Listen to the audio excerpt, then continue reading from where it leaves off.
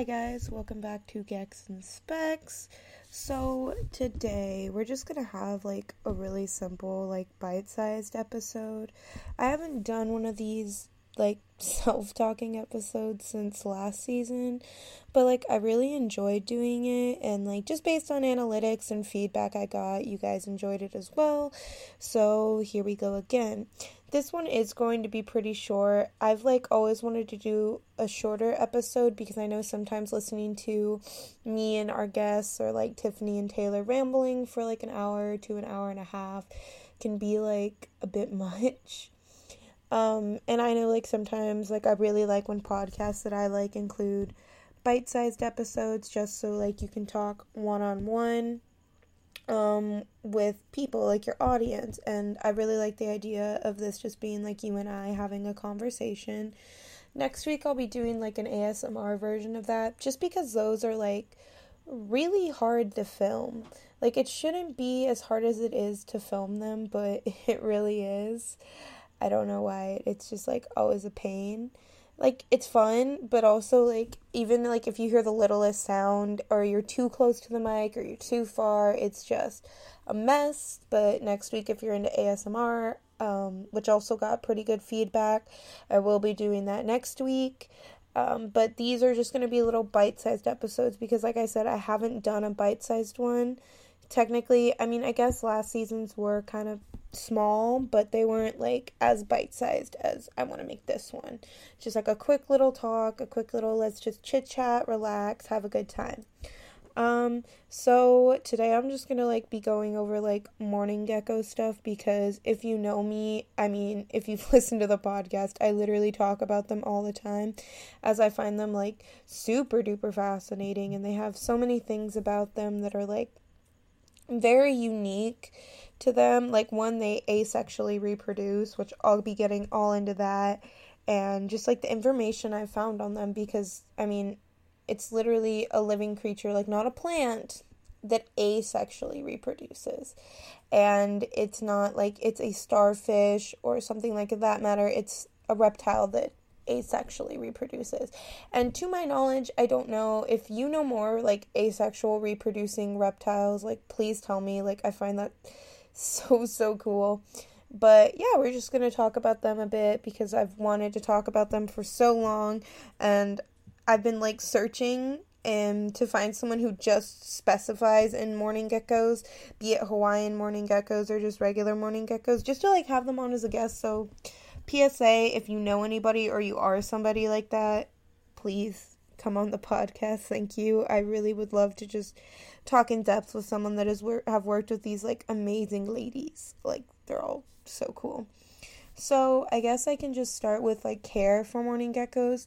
They are really similar to crested geckos, where you feed them Pangea, they're happy. You can also feed them flightless fruit flies as an extra boost of protein. There's not really many insects they can eat other than flightless fruit flies, I believe, because of how teeny tiny, they're super small, these little guys are.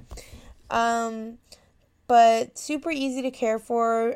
Feeding is just Pangea. With heating, you want to keep it between 72 and 82. I wouldn't try to get it to 82, because that's pushing it. I would suggest keeping it maybe at a 75 to 78 range. These guys do not need a big enclosure. Morning geckos need a very, very tiny enclosure. I've seen people make amazing vivariums out of old, if you've ever gotten those huge cheese ball, I don't know what the word is. Where the cheese balls come in that huge packaging? I've seen people make vivariums out of those with pothos and moss, peat's moss, and with draining layers, and they work really cool. They look really cool.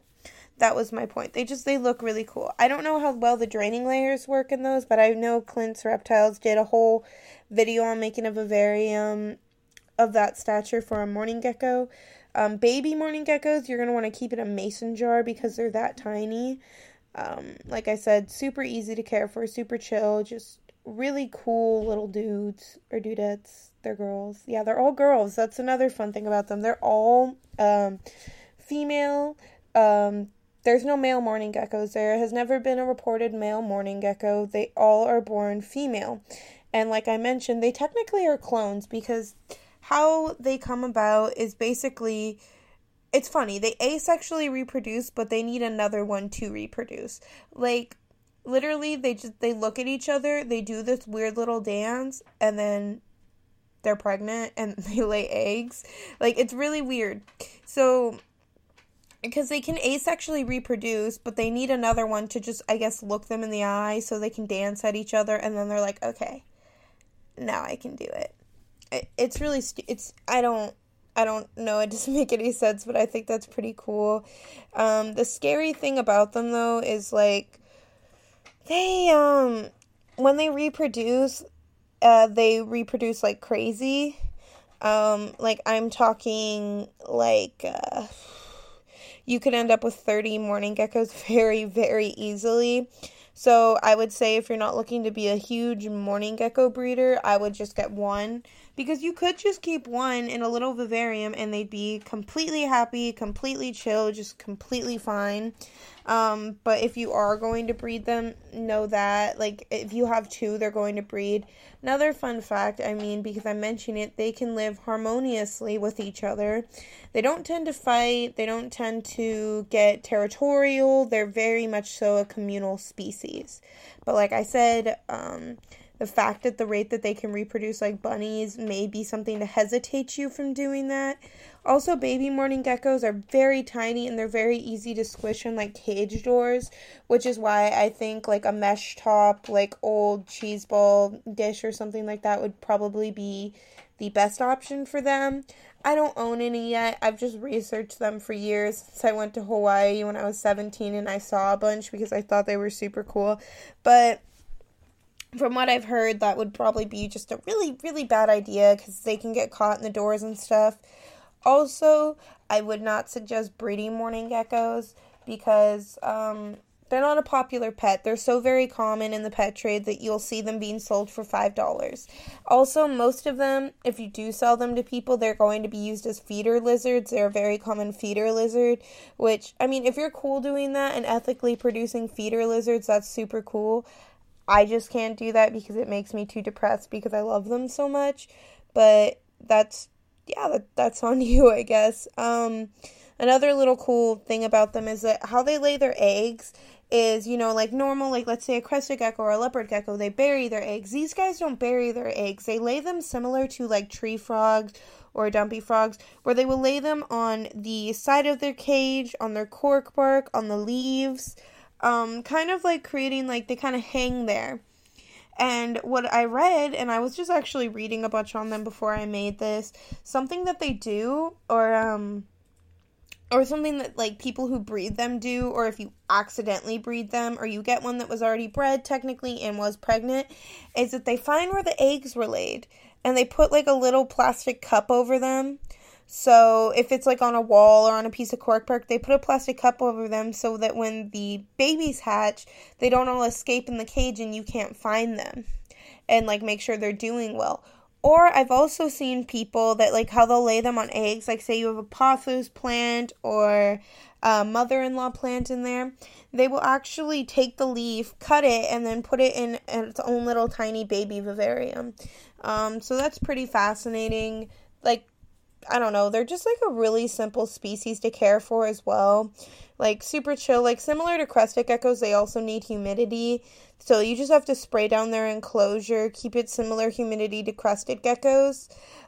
Which I know that's, really scary to a lot of people, but it's really not hard to achieve humidity. Like, I mean, for some, like, simple species, like mourning geckos, crested geckos, super easy for humidity. If you have something like a chameleon that needs, like, 80 to 90 at all times, it's pretty hard, but crested geckos and mourning geckos, really just super simple to keep humidity. I wouldn't consider it to be hard at all. They're, like, very, very simple, and I know I keep making this clear. I just wish they were more popular in the pet trade as pets, because like I said, they're usually used as feeder lizards, but they're an asexual reproducing species. Like, that's so cool, and I think a lot of the reason people, or it doesn't contribute maybe, I guess, to them being popular, is that they kind of are a muddled, like, brownish green color. They're not super colorful, they're not super bright, they're super tiny and just this weird little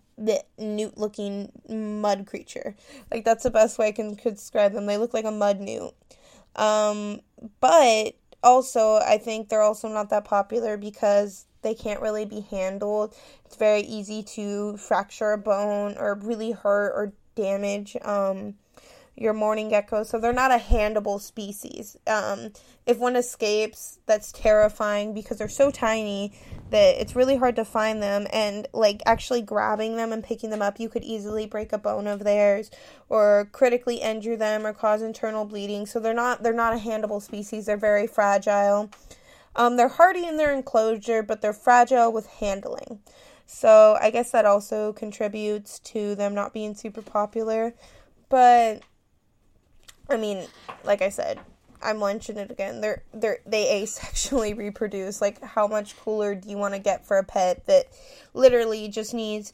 They're all females. They're the definition of a feministic lizard. They just look at each other and they asexually reproduce. Like, that's just really cool. That's really fascinating to me. I think that's the coolest thing I've heard in a while. I've been obsessed with them for years, but I think that's super cool that there's literally a species of animal that isn't something like a starfish or a snail or like they can just asexually reproduce. And there's no males. It's just a female-only species. Like, I really wish, and I want to do more research into how that evolved, the evolution. If anyone, like, listening to this knows how it evolved to being a female-only species, like, I mean, like, based off evidence, not just hypothetically, please contact me. I'm gonna sound off base here, but hypothetically, I think it'd be really cool if it just made a female species because not enough males are being born, so they just decided to asexually reproduce or clone themselves, I guess. That would be really cool. That would be my theory, is that, or they were just made to where they never needed a male, but I think it's cooler if they started out as females and males, not enough males are being produced, and then one day, one female just asexually reproduced, and they're like, we don't need males. We can just look at each other, dance, and reproduce. Like, there's no mating process. They just look at each other, dance a little, and then they reproduce. Like, there's no typical mating process, at all when it comes to their reproduction. And I don't know, I could talk about it for hours, how cool I think that is. But yeah, this was just a little quick bite-sized episode. I wanted to give to you guys. Maybe you just want to chill, kick back, you're taking a short drive, you don't have the time to listen to an hour episode, like we've all been there. And instead of, like, you know, I know some people have to skip through the episode or like have to stop and then they forget where they were. I just wanted to film something that was under 15 minutes, 20 minutes, and just talk to you guys about a species that I think is super cool. Thank you again, guys, for listening and supporting the podcast. I really, really appreciate it. And I hope you guys are having a good one.